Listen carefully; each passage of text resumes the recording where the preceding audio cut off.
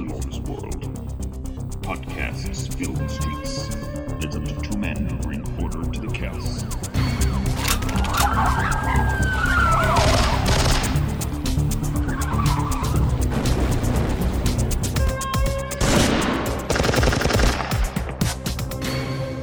The Hardcasters. Hello everyone, welcome to Hardcasters, the podcast that doesn't just chase cars in another car, it chases cars down on foot and even somersaults over them. I'm Dominic DePlum and I am joined by Dick Visage, as always. Boom, boom. Shooting from that was my hip I shot from then. Oh good, I be careful because your hip's not all it used to be. It's not, it's my good hip. It is. Yeah. So this week we watched something that I don't know about you, but I hadn't seen for a very long time. I think I'd only seen once before, and wasn't really expecting to like it quite as much as I did, and I loved it. The same. I think I remember. I don't think I ever watched the whole of it. I think it was on TV at some point, and I've kind of cast my eye over it. Didn't take any notice of it, and I watched it last night, and it feels like it encompassed everything great about 80s action films. I thought it was incredible. Yeah. So we're talking about Action Jackson. Now, I think as a kid, I would distinctly remember the cover, but I don't think at that time, especially as a kid, because I don't think I'd seen Predator because I wasn't allowed to, but I do remember that cover, and I just didn't really know who Carl Weathers was. Yeah. And it looked like the cover, if you remember, looks like a James Bond movie. He's in a tuxedo, he's back to back with them. So I thought it was like a Bond thing, but it had an 18 certificate. So I kind of thought, I don't know what this is, but it's clearly not for me. I'm a kid, it's an 18. And I remember on the back cover, two specific screenshots. One is him shirtless and he's kind of raising his fist, showing his biceps, but he's got a chain around it as if someone is fighting someone with a chain. And the other one of him, again shirtless, holding a grenade launcher. And I can't remember what the other ones were. And I remember thinking, this looks good, but I can't rent it out. And then I think when it came time for me to be old enough, I'd kind of forgotten about it. And then I picked it up on video a long, long time ago. So the only copy I've got in the house is a VHS copy. And one of the things I've found from doing stuff like this and from, whenever I've looked at other films or reviewed films, I'm struck by two things. One, how some films that I love don't hold up, but also how sometimes, as either a kid or a teenager, I must have been a little bit of a prick because films that I kind of dismissed turned out to be really good. Absolutely. And I think when I watched Action Jackson, I think I went in with a very particular... I think I was fixated on those two images and just thought it was going to be another Commando. Yeah. Wall-to-wall action, things blowing up, just get from one action scene to another. Not to say that's dismissed Commando. Commando is obviously an action masterpiece. But I thought it was going to be a bit more... not that it's not over the top, but I thought it was going to be more like a Commando-esque film. And I think that the action kind of comes in fits and starts. When it's there, it's good, but it's not constant. And I think maybe I dismissed it. But having watched it now, and there's two prongs to my review here, is that one, I just had a great time from start to finish for reasons that we'll go into in great depth. But I'm also angry. Oh no! And this is now my second angry. Put that gun down now. It's angry that a film doesn't exist. Now, do you know Adriana Barbeau? She was in Escape from New York and The Fog, Cannonball Run, all that kind of stuff. When I see her in both The Fog, Swamp Thing, and Escape from New York especially, I am angry that she never got a Dirty Harry style cop movie. Yeah. Because she would have been amazing. Yeah, absolutely. Right? And really, those three films are the closest she comes to being a badass. But I'm so angry that film doesn't exist. I am now angry that Carl Weathers didn't make more action movies. I thought this was exactly the same. I think, for me, Carl Weathers is an action nearly man. Because he was obviously Apollo Creed in the Rocky films, and he was great. The better boxer in the films as well, and actually really charismatic. But I remember the first time I saw him was in Predator. Now, he plays a bit of a prick in Predator, but actually he redeems himself and becomes a really good action hero. And he looks like an action figure as well. He looks like a He-Man style action figure. He's got like a really good physique. He's got like a square head, like an action figure head, and he just looks the part. Yeah. And actually, he's like you say, I'm annoyed that he didn't do more stuff like that. Now, that being said, I did look on IMDb just to check that I hadn't missed something. And I will say that he has done a couple of other things that I'm going to go and revisit or visit for the first time. Now, he hasn't done, and I'm going to say I don't think necessarily he is going to be disappointed because he's done loads of work, and he's actually, I think, an actor first. I think he's done he's chosen acting roles rather than just being an action hero. But he was in a TV series called Fortune Dane, and he plays the titular character, which unfortunately was cancelled after 5 seasons. But that's like kind of a cop TV series. He then made Predator the year after, then Action Jackson the year after that. And then a few years later, he made a film called Hurricane Smith, which is basically another action film. And the trailer looks like there's less money spent on it than Action Jackson. I think this might have been a straight-to-video one. But there looks like it's packed with action. So that's literally, after we're done with this, either tonight or tomorrow, I'm going to watch Hurricane Smith. But also, and we're going to have to come back to these later date, he was also in the Shadow Warriors series of TV movies, which is where you've got Hulk Hogan, Shannon Tweed, Carl Weathers, and what's his name? Martin Kove, I believe, who it's basically a kind of bit of a low-rent TV action thing, kind of Thunder in Paradise era kind of thing. And we're going to definitely have to watch those. But yeah, I kind of watched Action Jackson and thought, Carl Weathers not only can do the action stuff and not just look the part. I mean, he's physically very adept. He can run, he can jump, he can do all that kind of stuff. But he's also a genuinely endearing actor. Yeah. And I think that all the things that I thought that counted against it for me when I was a pissy little teenager are all the things that are its strengths now. Because it's not a traditional action hero role, for reasons we'll get into in a minute. But first thing, let's talk about this cast. Amazing. The cast in this movie is insane. I think as well, when I was watching it, it was almost like a who's who of 80s action, kind of the people that pop up in that film. Absolutely. It was, I was like, he's popped up, she's popped up. It was, like a Rolodex of 80s action. Yeah, and a lot of people as well who names I don't really know, but whose faces are clearly things. So obviously Carl Weathers, Craig T. Nelson as the villain. Now again, I couldn't. Here's someone who, off the top of my head, I couldn't name another film he's definitely been in, but he's been in loads, and he's a very good villain in this. Incredibles is the only one that I know of because he's the voice of Mr. Incredible, isn't he? In The Incredibles. Oh yes, that might be it. Yeah. Vanity's the kind of romantic lead. Sharon Stone's in this. Yeah. Biff Tannen from Back to the Future, a.k.a. Thomas Wilson. Bill Duke. Robert Davey, or Darby. Edo Ross, who was our bad guy in Red Heat. Sonny Landon, who's in Predator. Yeah. We've got... Who plays a ninja? Doesn't he play a drug-dealing ninja? With nunchucks? We might have been. But he also pops up in a lot of Walter Hill things. He's in 48 Hours. And he's in Lockup as well, isn't he? The Stallone prison film. Yeah. Al Leong is the hitman, the every hitman. He's in Die Hard. He's in every 80s action movie. He's the guy who tortures Riggs in Lethal Weapon. We have Devereaux White, who is Argyle in Die Hard as well. So many people. She plays the Riggs' psychiatrist in Lethal Weapon films, and she's the newscaster in Die Hard, isn't she? I can't remember her name. Mary Ellen Trainor. And I only know that because I'm looking up from IMDb. And she's another one who, although she seems like a kind of... she always seems like a genuinely nice person. Yeah. Like, I imagine in like... But I kind of can't help but think... She's been in so many 80s action films. Why didn't someone just give her an action film of her own? Absolutely. Like, I would have paid to know, just as a reward. Like, you've done 10 years of service in the action genre. here's your action movie.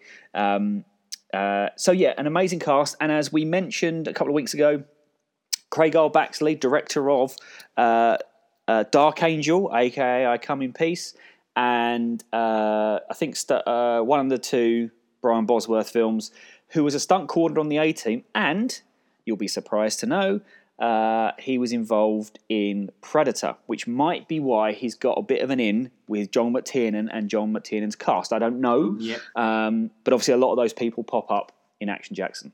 So the cast is incredible. It's also good to see them play against type a lot. So we've got Bill Duke as the police captain. The best name Captain ever. Armbruster. Amazing name. And he does a good job of taking the disappointed, angry police captain, but not doing it in a shouting way. He generally feels like he's got authority and who's someone you don't want to piss off, but you want to do well for. He generally commands authority. And he slips into the role really, really well. But without a doubt, Carl Weathers steals this by playing Action Jackson not as your generic badass cop. So there's a few things that mark this apart. Firstly, the thing I like about this is the backstory to Action Jackson. Because he was a lieutenant. He beat up this rich guy's son and has been demoted to sergeant. And as a result of that, he's no longer on the streets. He's lost his gun license. So he's an 80s cop who doesn't have a gun, is confined to desk work, and you're waiting for him to get back into the action. So he's not someone who we join as a maverick. Those days are in his past. Yeah. And he's kind of not out of shape, but kind of out of practice at being the hard ass. And I like that. Yeah. Plus, his reputation not only precedes him, but is bigger than he is. So it's one of the best introductions to a character ever. They just the two cops played by I don't know the other actor's name, but the guy who played Biff capture this kind of pickpocket on the streets and are talking about, we're going to have to put you in front of Action Jackson. And they talk about how his dad was a bear and all this kind of stuff, and he's in his cage and whatever. All build up all this kind of mythology about how terrible he is. And he's not. He's got a law degree. He's incredibly intelligent, incredibly well spoken. Yeah. He's still an arse kicker, but he's just not a thug. He knows exactly what he's doing, and I love that. And I love the fact they've got someone who's not just built like an absolute fucking truck, but that can actually convincingly convey intelligence and stuff like that. It's. I don't know anyone else that could have played that role. No, I think he looks like a boxer still. He looks like Apollo Creed. He looks like a heavyweight boxer. But with that, it's not like Schwarzenegger when he can't move very well because he's just got so much kind of bulk. Actually, he looks quite athletic, and he looks like a top of the range athlete, and he's got a lot of charisma to him as well. Actually, he's a very charismatic character and actor, which is why, like you say, it's a shame that he's not done more, because he felt like he was a nearly man. He's kind of bubbling away in all these films, and actually he looks the part, he acts the part, but just felt he never got that final push. Yeah, and again, he might not have wanted to be pigeonholed as an action star. But, this is our genre. This is what we're talking about. We know that had he by choice or whatever, had he managed to do it... we'd have pigeonholed him. We'd have stuck him in that pigeonhole. Oh, absolutely. I mean, we'd have ruined his career. Yeah. He would have just been punching people from film to film. So, this film opens pretty big. It's got Edo Ross and Mary Ellen Trainor as a kind of couple who seem to be boss and secretary, but kind of be romantically linked. And the plot's something about a car union or whatever. The bad guy owns a car company, and he's going to do something with the union, and he's killing people that oppose him. And it starts with an assassination, and the opening is fucking brutal. Yeah. I mean, she gets punched through a window, and Edo Ross gets set fire to and thrown out of a window, and the firefall is not only just a really good stunt, but it's really kind of well photographed and really harsh. Yeah. And this introduces to our kind of team of assassins, which have been hired by Craig T. Nelson as kind of things, and they're kind of a cross between ninjas and Iron Maiden. Yes. They're like a big hair rock group who we're told are called is it the Invisible Men? Yeah, because they appear and disappear with demon-like thing. That bit of this is my favourite bit in the film, and I'm going to jump straight to this now. There's not actually much investigation going. Action Jackson gets to a point where he's working out what's going on, and he draws a bit of a blank. So he goes to visit a hairdresser, and the hairdresser knows everything. She knows about these hired assassins. She knows about the inner workings of car unions, automobile unions. It's just one big exposition dump delivered by this wonderfully animated woman. She's brilliant. And you think, I don't know how she's supposed to know all this stuff, but you know what? I'm glad you just got this shit out of the way because I'm ready for shit to go down. And she pretty much sings the whole thing as well. She's kind of like a soulful diva who just sings, and it's like, oh, yeah. I'm liking this. And then he cuts the next scene out. Oh, he's found everything out. This is brilliant. I think they should have just put a beat to that and had that play over the credits. Yeah, with great. Like when it's got like this musical note that gets bounced on. It's like Carl Weathers' head that bounces on the lyrics. You like a sing-along version of Action Jackson. Yeah, totally. I'd be down for that. Now there's one other thing before we get into the actual action of it. There's one thing that made me laugh a lot, and it's something that I kind of had a double take, and is that what it was? He visits a bar where men cut off other men's balls. I didn't dream this bit, did I? To be fair, at that point, it felt a little bit formulaic. It felt a bit like, here we go. He's gone into a bar. He's going to get into a fight. And then they open this cupboard. Instead of, he basically goes to see this informant or this person he thinks he's going to track down. And again, it feels a bit like he's going down that ploddy road. And you think, oh, okay. And then the guy who actually is another one, because he's one of the Marines, the bad guys in Commando, isn't he? He's the one that Schwarzenegger kills on the plane. Can I also mention as well, the other guy there is the guy from Die Hard who's on the front desk. Yes. The guy watching the basketball. He makes it right to the end, doesn't he? Gets shot in the forehead. Sorry, Karen. Yeah. He does. So you go into this scene, and the guy from Commando is almost wearing the same outfit from Commando, the kind of Hawaiian shirt and the hat. And he goes, and he opens his cupboard, and he goes, here's such and such a body. And it's a jar. And I thought, is it like a fetus? Is it like just a weird... Are we going into some sort of weird lab?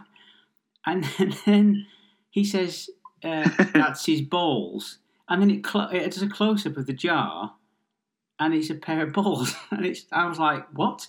And like you, I was like, I had to double take to kind of go, is that bollocks in a jar? Yeah. And they threatened to cut his balls off.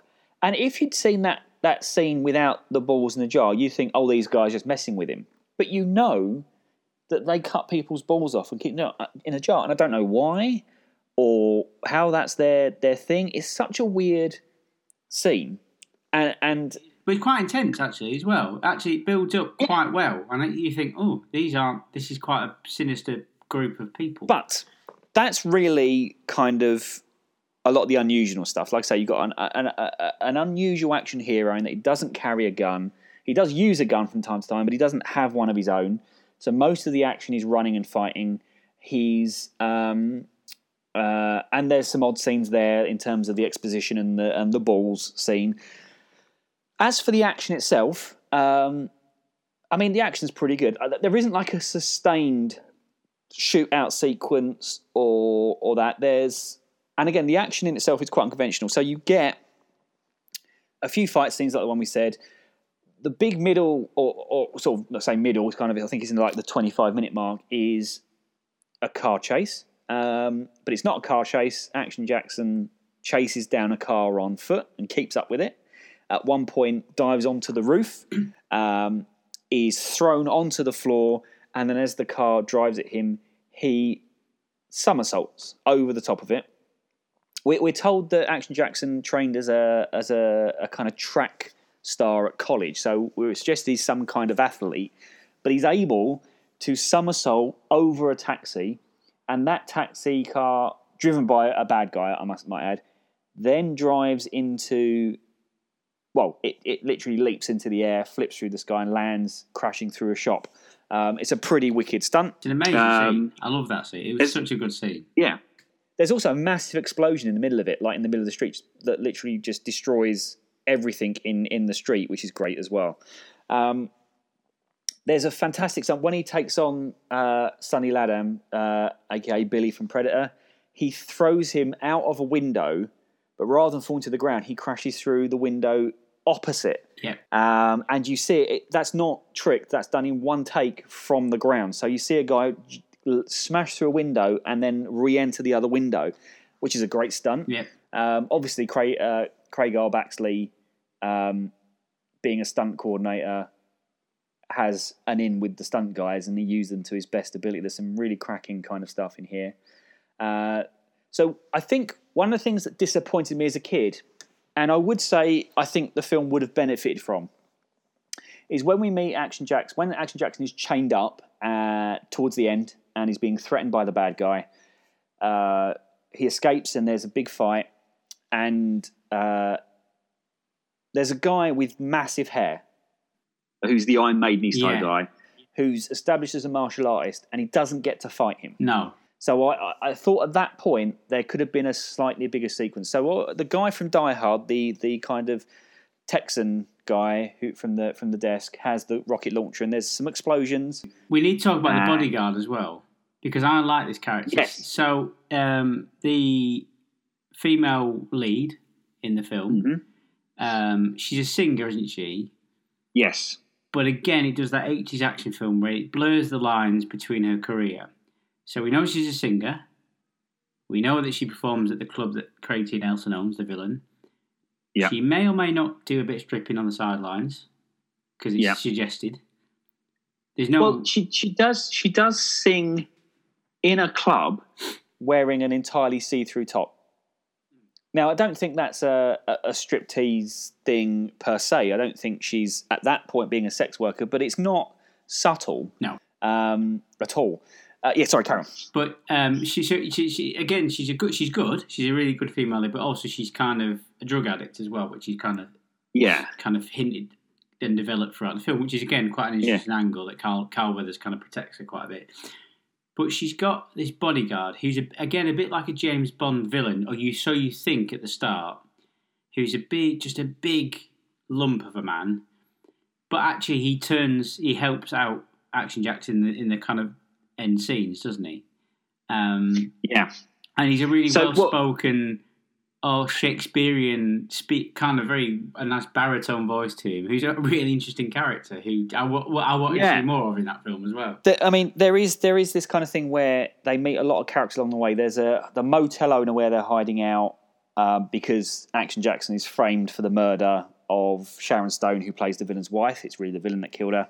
They kind of hide out at this motel. And he's supposed to be an ex-boxer, and he joins in the fight scene at the end. Right. There is his little cop friend, who's slightly older guy, who gets involved in basically all these people turn up at the end and help him out. Yeah, kind of like a shit Avengers Endgame. There's so that sequence after the bit where he's captured.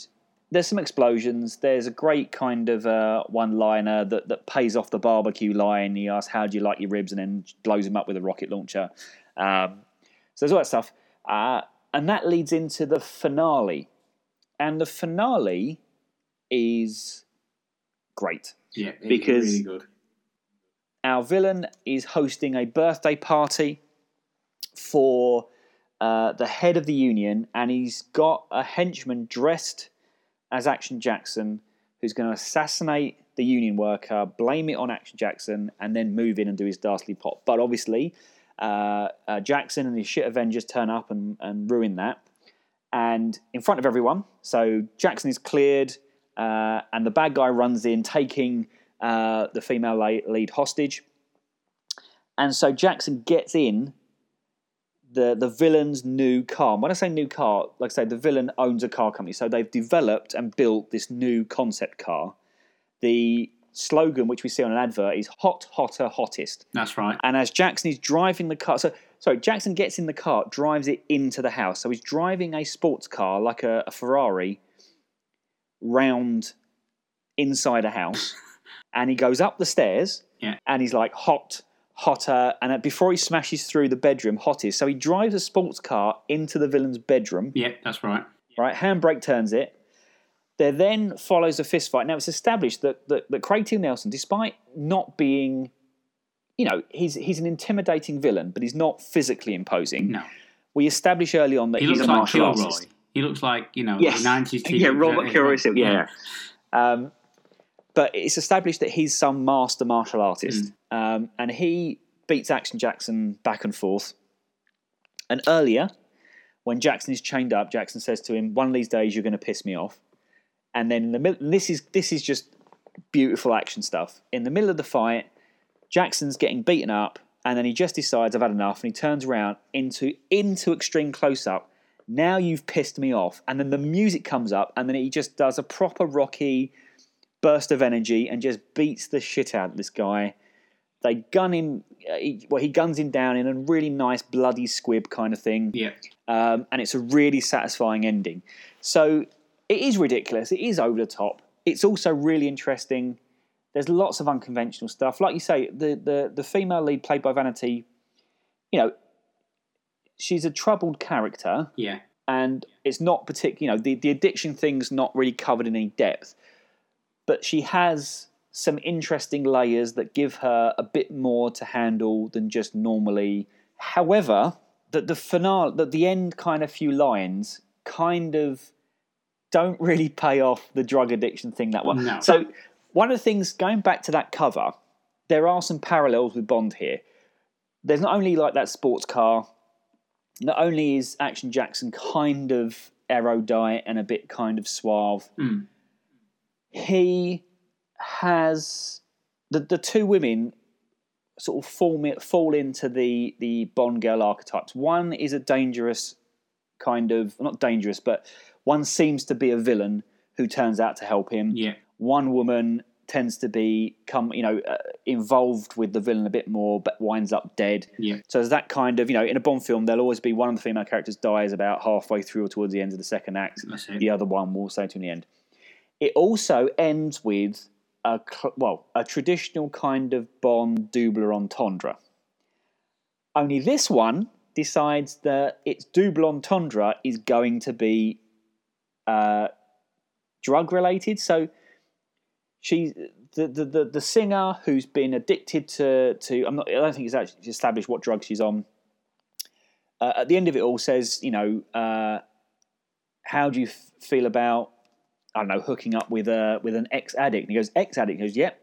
Cold turkey, you can have me at Thanksgiving. Oh, I'd like to have you now. And you think, I don't know, that's that. So it's a bit of a weird moment. I mean, it's funny in some respect, but not entirely appropriate. But I mean, the film in of itself, like I say, is just something that I regret dismissing. It should be part of my go-to collection of 80s movies. I rented it to watch before this. I wish I'd bought it because I'd definitely watch it again. Yeah. If not just for that finale where and now you've pissed me off. And I think, personally, and we'll talk about this maybe in a bit when we pitch a new film, I think that should be Carl Weathers' I'll Be Back. I think so. Now you've pissed me off, he should say in every film. Yeah, and then music comes on, boof, shit's got... Even if it's not an action movie, he should always do that. Yeah. We're going to go to our IMDb keywords. Last week, we added some to Death Warrant, and unfortunately, we have now encountered our first bit of horrendous censorship. Oh, no. We successfully got Lizard Man and Dangerous Canada added to the keywords to Death Warrant. Thank God. Which are perfectly appropriate. But Large PP was declined.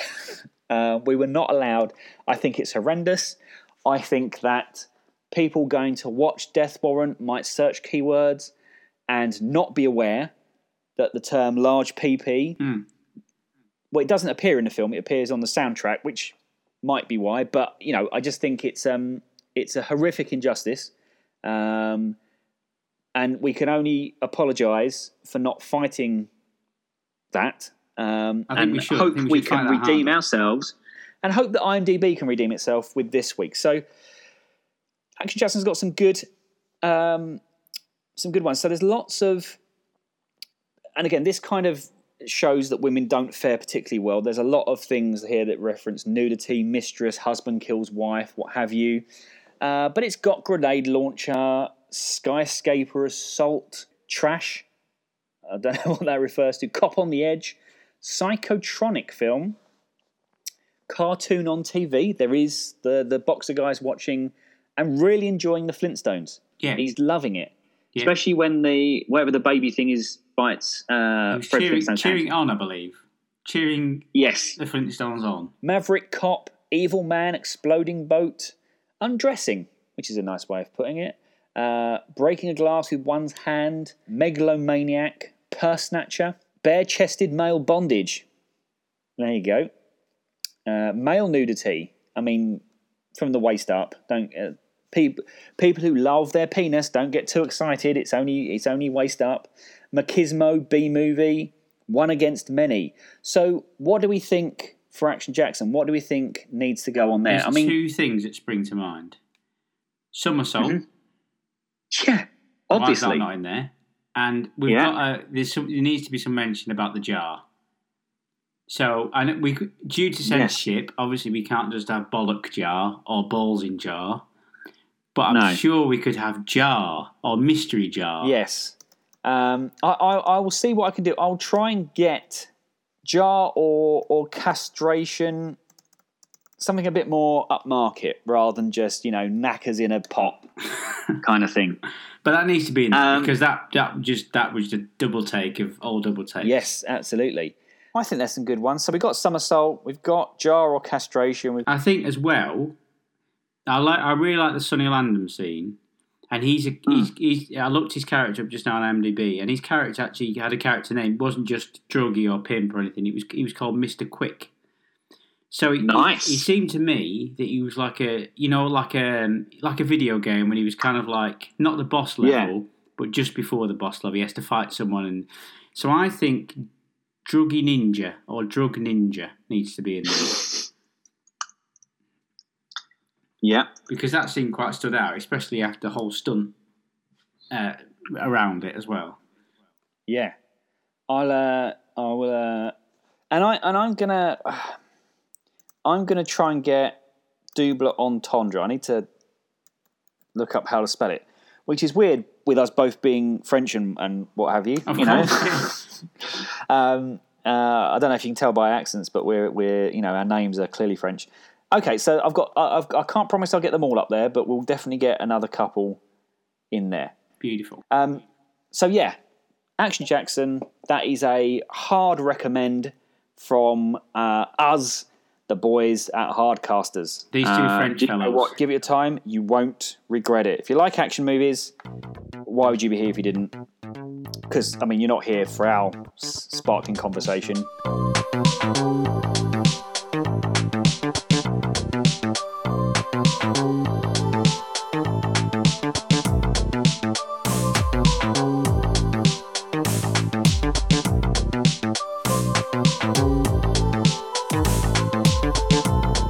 He didn't have the career that Schwarzenegger had and arguably should have had. He didn't even have the career that action career that Van Damme or Lundgren had. And I'm sure he's not upset about that. But, he could have if he wanted to. But his loss is our gain. We now get to pitch him the film that would have cemented his role as one of the top, if not 3 80s action stars. Yeah. Now, I like to try and approach this with a completely blank slate. But there's 2 things I've got in my head based on watching Action Jackson that I'd like to see. I think that Carl Weathers is great at playing, as we said, an intelligent action person. So I was thinking, what role could he play that's kind of involved in law enforcement, that would give him a reason to get involved, but wouldn't be directly a cop and would play to more of his kind of abilities as an actor. And I came up with 2. Okay. And the first one I like as an idea and that was a used car salesman. Okay. So I thought the idea that a car could be stolen using a bank robbery and there could be some kind of change. But then the other idea, which I much prefer, is he's the mayor. Right, okay. And my other image is, in The Running Man, where Schwarzenegger's Ben Richard is trying to escape the country and he's wearing that Hawaiian shirt. Yep. I think Carl Weathers would look great in a really colourful Hawaiian shirt. Absolutely. So I imagine he's the mayor of a beach town, like during spring break. Okay. And he, as a man of the people, drives up and down the beach on a quad bike. So that's literally the only image I can show. There's no plot involved. He's the mayor. He's got a quad bike. He drives up and down the beach. And because he's a very hands-on mayor, if he sees some people, bullying someone or stealing someone's bag while they're off swimming, he'll ride them down on his quad bike and give them what for. Yeah. Now, what happens, and I don't know. Now, the other thing we were going to say is we were going to try and maybe go title first. Now, I know I've already swayed the kind of decision a little bit here with my thing, but this is a good time, I think, several podcasts in, to introduce the world to the Hardcasters Action title generator. Now, we have this. This is an Excel-based document that when I press a button will generate either an action film title, a character name, or an action sequel, so title, subtitle. We can also do some movie concepts as well if we need some help. So we thought we'd start off by cycling through and picking out some titles we like. What I will say is if we find a title that we think is better than the concept of Carl Weathers driving around the beach in a Hawaiian shirt, if it takes a different way, I'm not going to be heartbroken. That film can exist somewhere else in Carl Weathers' yeah. Oeuvre. So I'll pitch these at you. Can I just say as well, I think we need to develop a synth-based piece of music when we're doing the generator. So when we press the button, it needs to have that kind of like Django keys. Like okay. Well, I'll when I'm editing this, I'll come up with a title generator theme, and I'll put that into the mix right now. Okay. So it's playing now in the background. Isn't it wonderful? So, okay, I've got Cannonball Pirates and Dirty Doctor have come up. Okay. Unacceptable Peril, Chrome Endurance, Electric Honey. I've got an image of Carl Weathers dressed as a giant bee. Carl Weathers is a beekeeper. Total Trouble. Okay. Radioactive Fury, Kendo Strippers. Ooh. Hot Permission, Blunt Warden. There's something there. Maximum Scorpion. Oh, I like that. Yeah. This is throwing up the sequel title, Twisted Hula Dancers 2, White Discharge, which is a different film. Tragic Impact. So are there any words that have cropped up there that you like? Well, I just sort of scroll through. Maximum Scorpion. Maximum Scorpion. So we'll go with Maximum Scorpion. Okay, Maximum Scorpion. So let's finish the straight to video music, and it's done. So thank you very much, straight to video title generator, action title generator. You have given us Maximum Scorpion, and I think that means that Carl Weathers' first name or surname should be Sting. Okay. Yeah. So either Dick Sting or Sting Malone or something like that.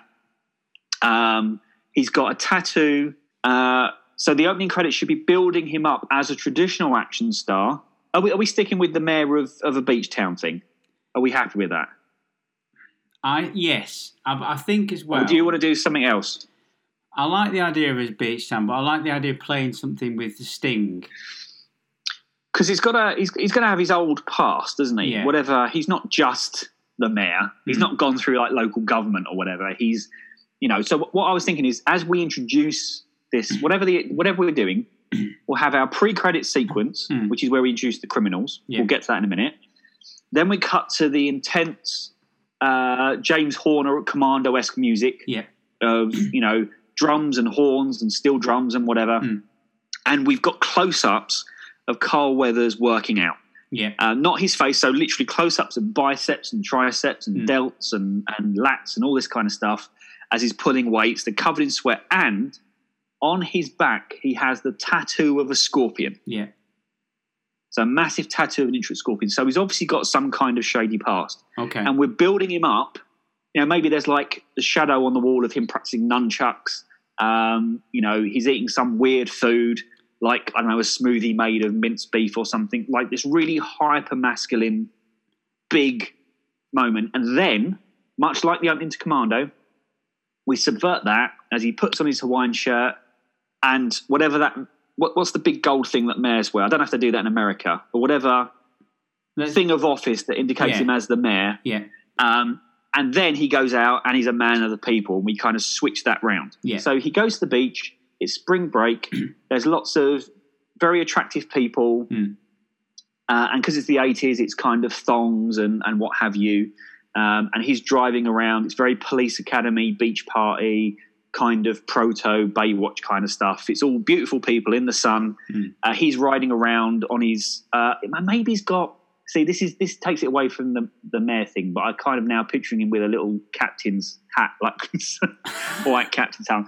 Maybe not, I don't know. But he's driving around on his quad bike. He's the mayor. He's high-fiving people. He knows everyone by name. There's a quirky tramp. I don't know if anyone out there has read Save the Cat by Blake Snyder, a screenwriter, says that you should always put something in at the start to show that your hero is a good person. They should always save a cat from a tree. As a book that's on screenwriting, it's fairly controversial because it boils filmmaking down to a formula. But I think it's appropriate here. So he's saving the cat. He's going to speak to a tramp like a human being. He's going to level with him and kind of have a laugh and high five and fist bump and whatever. And off he drives. Then we have the purse snatcher. So the opening kind of scene is a kind of light fun where he's driving the quad bike along the sea, chasing him, which is a bit Police Academy 2, if I'm right. Now, I think this is the kind of long-standing kind of convention. I think it's appropriate here, the knocking down the changing room thing.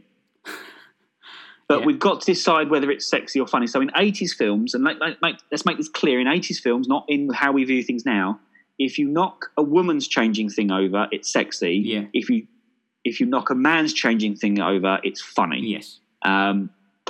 So I think possibly we should go the funny route to keep it light. I think as well, if he's a mayor, I think he should have a really fat kind of comedy sidekick assistant who, when he's literally done, like he saved a purse snatcher or something, this guy runs on the screen at the end with carrying like a donut in his hand, and he's got a really comedy run, and he goes, crikey, what's happened now, mate? And something's happened, and he kind of goes, oh, and he has to kind of, he's like the admin, but he's his assistant. So he could be in the change rooms, on the toilet, or...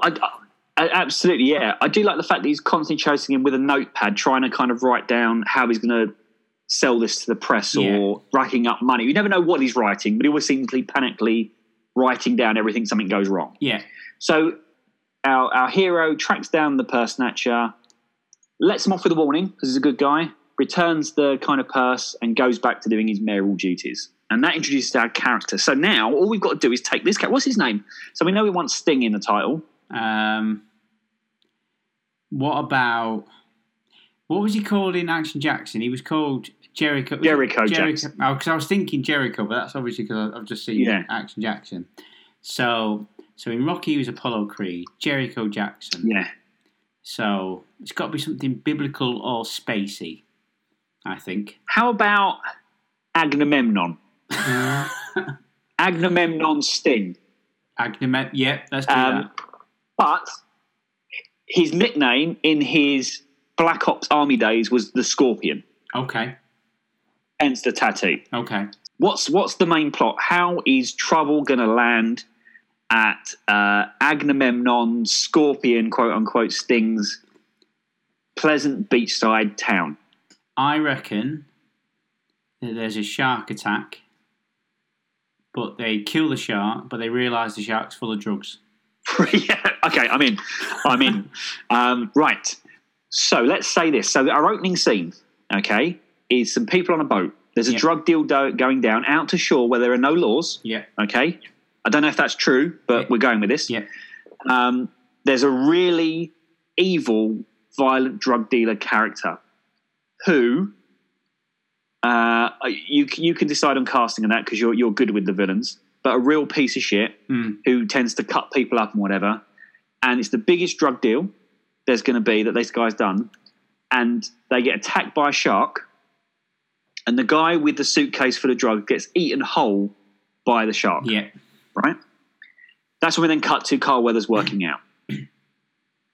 Carl Weathers apprehends the crook, lets him off with a warning, everything's fine, and then there's a shark attack, and Carl Weathers, shirt off, dives off the pier into the water, has a fist fight with the shark, punches it on the nose and all that kind of stuff, drags it to shore.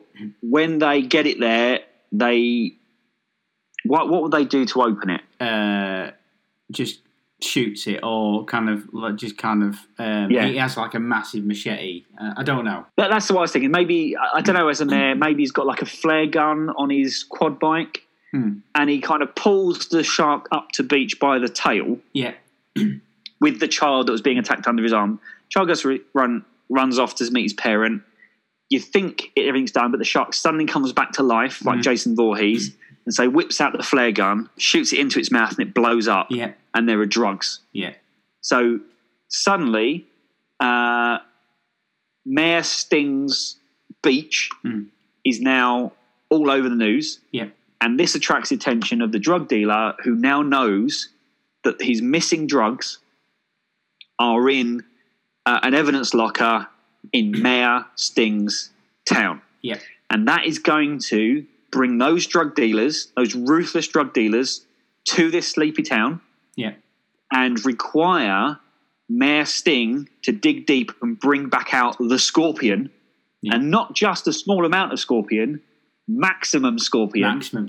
Yeah. To protect his town. Absolutely. So let's talk about these drug dealers. Who's playing our big bad drug dealer? I've got in my head. So I've got that it cuts back to when they're reading the papers.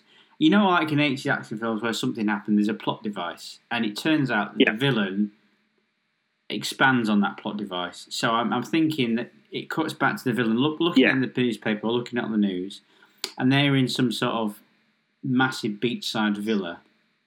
And it goes out, and it's night time, and you've got a swimming pool, and there's sexy women and people with big hair and Uzis walking around the swimming pool, and it's that kind of mist along the swimming pool, and then he nods to one of the villains. His lead henchman is the bloke who played Prince Vigo in Ghostbusters 2, who is also in Die Hard.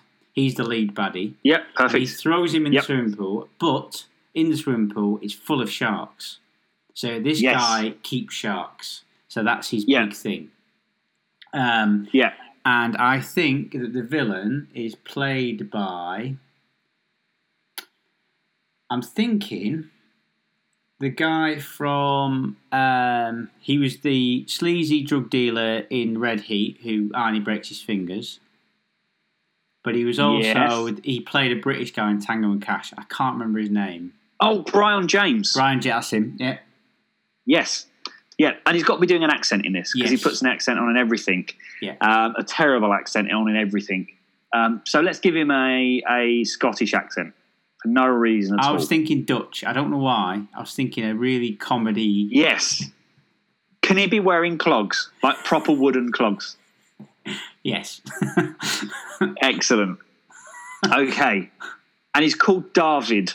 Yeah. I don't know if that's a Dutch name, but neither do the writers of this film. They probably didn't do their research. So David, that's all he's ever known as. Can he? Mr. David, his name is. Yeah, done and done.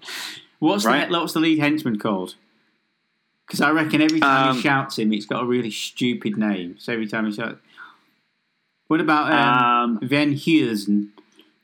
Van Heusen, yes. Van der Heusen. Yes, okay, they're done. Now, this brings in another plot device, which I think is going to be great. So the reason that Carl Weathers, Scorpion, who I'm now going to refer to him just as Scorpion now, has got a kind of funny comedy assistant sidekick is that he's up for re-election. Yeah. And Carl Weathers, Scorpion's all like, no, I'm a man of the people. I do things my way. And his friends like, no, you should really do this. So he's got a rival mayor who's going to compete for election, right? And Mr. David, to get to him, bribes the rival mayor to dig up dirt and kind of frame him. So that's how he's going to get his in. Right. Okay. So we can have a kind of slimy, wormy character who thinks he's got Scorpion on the ropes, but he's well out of his depth, and eventually will end up kind of like an Ellis character who will end up getting killed by David. William Atherton. Yes, absolutely. He's got flannel. White. What you need? He always wears like white linen suit and a hat because he's like fair skinned. Yeah. So absolutely. And there can be lots of scenes where on the beach where maybe William Atherton's character is trying to mimic Scorpion's kind of man of people thing, and he's like riding along on the beach on a bicycle, and the wheel comes off and he crashes into a hole or something. So he's constantly humiliated. Yeah. He can be one of the people getting changed when the thing goes over at the start. Yeah. And he can shake his fist. And so Mr. David approaches William Atherton's slimy character. I'm going to call him Eric Littlin. Yeah. Eric Littlin. He approaches him and offers him a donation to his thing if he can allow Mr. David to operate. We don't go any more than that. So, what's the first thing that the bad guys do now that they've got their in? They're going to. How about the idea is they are going to create a crime spree in this small town so big that it overwhelms the small amount of police there is in the town. While they're overwhelmed and overworked, they can then break into the evidence locker and steal back their thing. I think there should be a scene where everyone's on the beach and it's a shot of Carl Weathers, sans tops. He's got his shirt off and he's got his tiny kind of 80s trunks on. He's got a huge pair of binoculars and he's looking out to sea to make sure everyone's all right. And then in the distance, he sees 6 black silhouettes coming towards the beach, and they're all on jet skis, and they've all got big 80s hair, and he's seen they've all got Uzis, and they storm the beach and start randomly shooting at people. And he's like, I'm not having this, and he fights them on the beach. Using beach equipment. So using things like a windbreak, bucket space, parasol.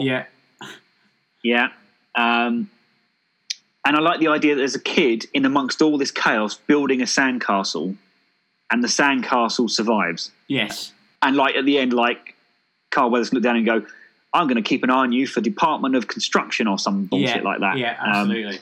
Or he finishes the sandcastle off. Like he puts a little moat in, pours some water, and he's created like a little sand viaduct, and he goes, a few more years practice, kid, he'll be as good as me, and winks at him. I also like the idea of Carl Weathers dispatching a villain with some Calippos. I don't know how he's going to do it, but I like the idea he throws them and they stick in his eyes. Like they're so cold they stick to his eyelids. Amazing. And he can't see, and he turns around shooting and shoots one of his compadres. So at the end of that, 2 of them should get away on jet skis, and Carl Weathers gives chase, and there's a jet ski chase. So that's our first big action sequence. Can also he run out to meet one of the thugs. Like a lot of them stay on the beach, but there's one who's going towards him on a jet ski, and he goes for him first. But by doing that, he has to jump across 6 comedy lilos to get onto this jet ski.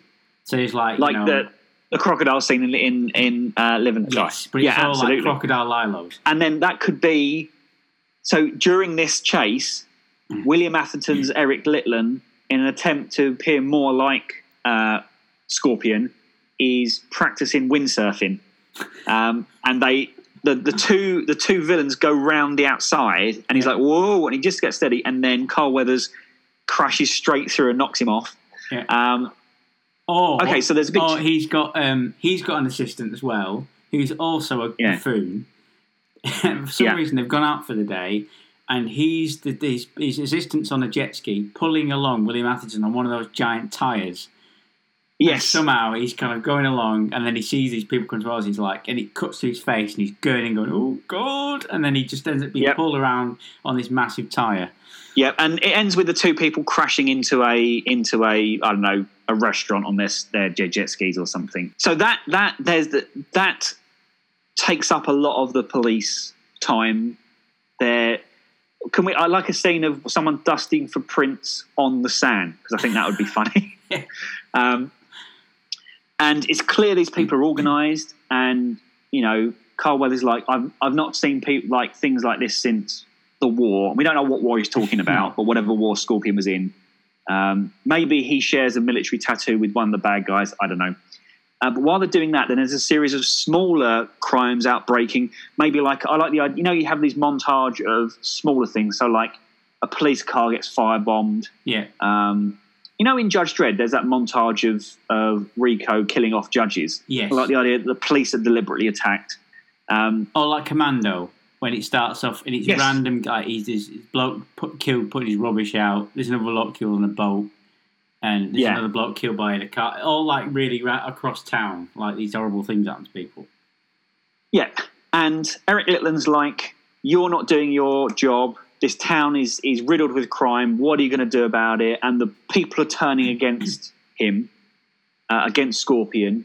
So it looks like Scorpion's going to lose the election. He's really down and out. And it's at that point, because at this... Oh, so there's going to be another action sequence that maybe they attack the mayor's office, right? Because they don't know anything about the mayor, right? They don't know...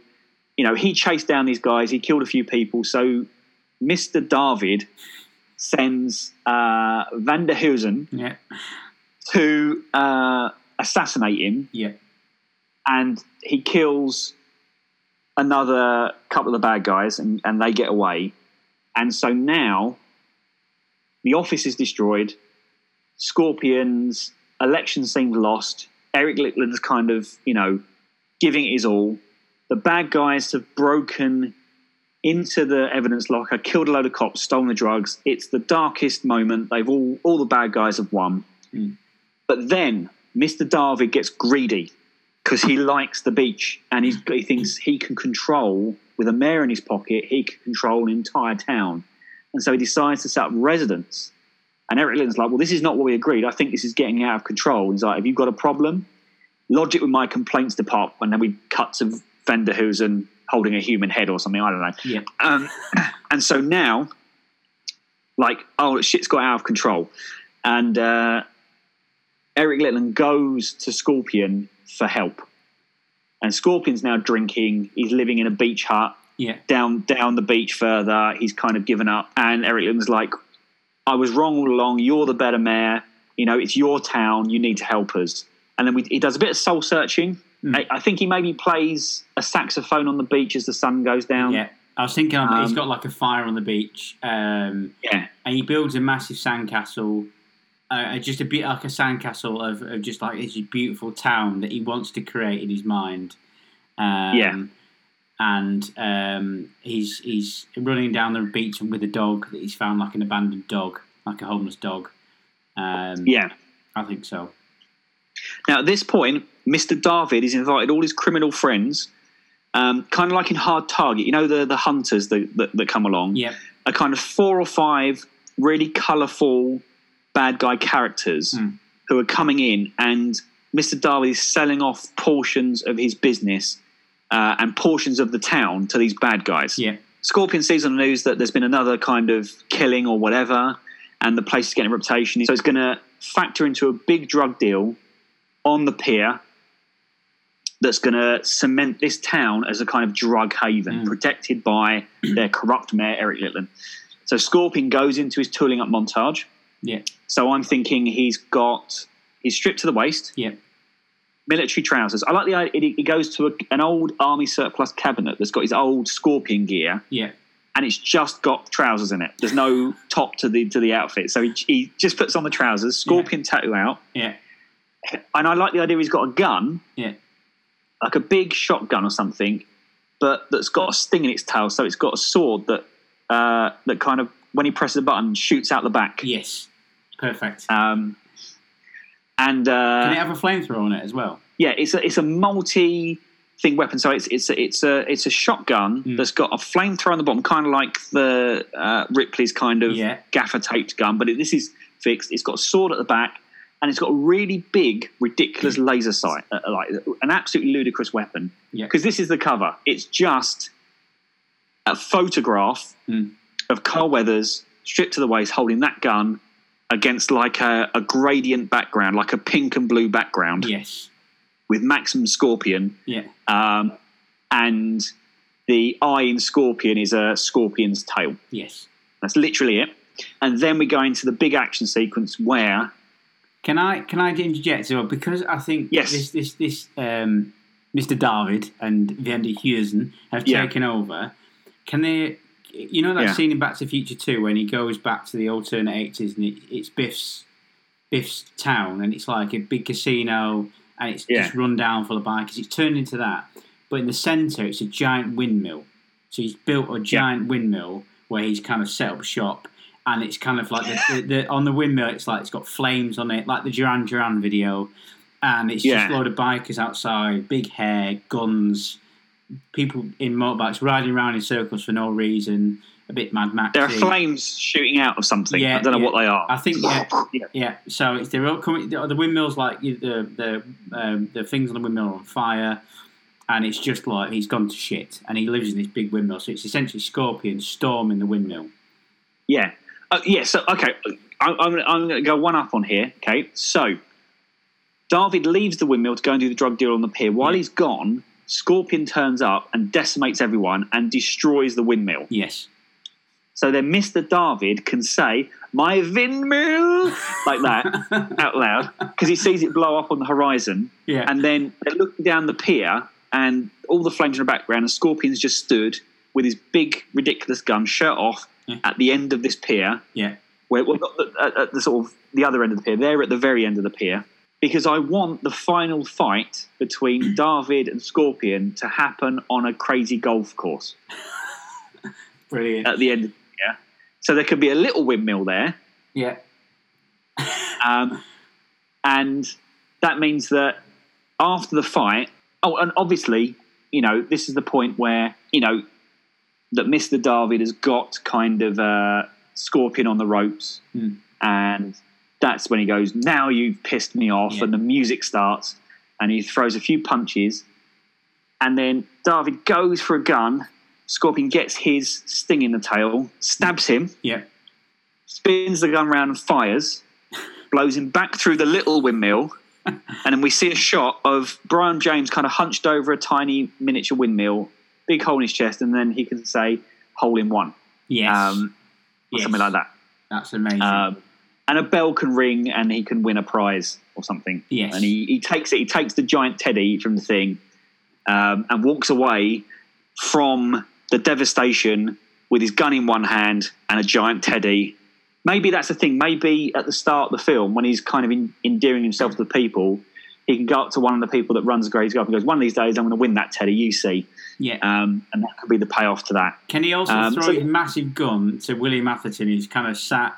just looking a bit kind of dishevelled and a bit like out of his depth. Throw his gun, but he's basically, he catches it, and because it's so heavy, he falls through a wall, or he just falls into the ocean, or something ridiculous. Yeah, absolutely.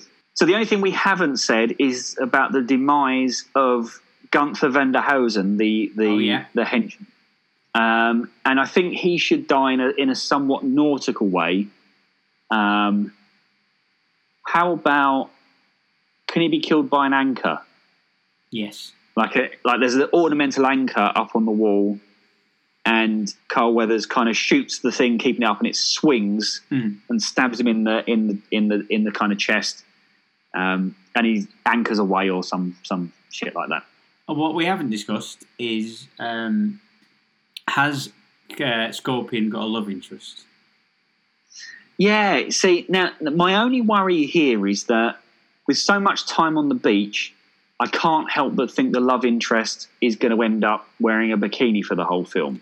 I've had a thought that Yes, because that is a concern. But what we could do is not a love interest, but a consistent flirty relationship. So I'm thinking, because he's up for re-election and all this shit's going down in his town, there's a reporter from the big city who's come in and is kind of following Carl, how he's coping with this, and stays at the beach town. So she's kind of a reporter, so she's not overly sexualised. I like the idea that she manages to interview him right after he's walked off the pier. Yes. So there's a giant windmill on fire. The pier's destroyed. He's covered in blood. He's holding a teddy. He's like, is there anything you'd like to say to your people? And he's like, vote for the Scorpion. And he points at the camera. Yes. Freeze frame, credits roll. And it turns into a poster of his campaign. And it goes over the credits. Yeah. Yeah. And his campaign slogan is, the Mayor Scorpion, don't piss him off. Yes. And then over the credits, we've commissioned a song especially to be written. It's a rock song where they keep singing Scorpion over and over and over again, and it's all about the sting in the tail and all that kind of stuff. It's very on the nose. Brilliant. I think this is great. Who plays his bumbling assistant? Because I was thinking Ned Beatty, but I'm not sure if that's the right way to go. That would be good. He's not. I know we're kind of looking for a kind of big guy, but also Bronson Pinochet, the camp guy from Beverly Hills Cop. Yes. Yeah. Who I think would be a good kind of flavour to add in there. He's always sunburned. Yeah, yeah. What about... what about... he was in Independence Day. Great. Harvey Firestein. Him. Firestein? Yeah, Harvey Firestein. Yeah, and he's always sunburned. Yeah, he's always sunburned, and he's oh my God, and he's just like every time something's happened, and he kind of always runs in shot at the end. This is perfect. It starts with a drug dealer being swallowed by a shark. Yeah, we have a workout montage, a quad bike chase, Carl Weathers fighting a shark that then explodes. Mm.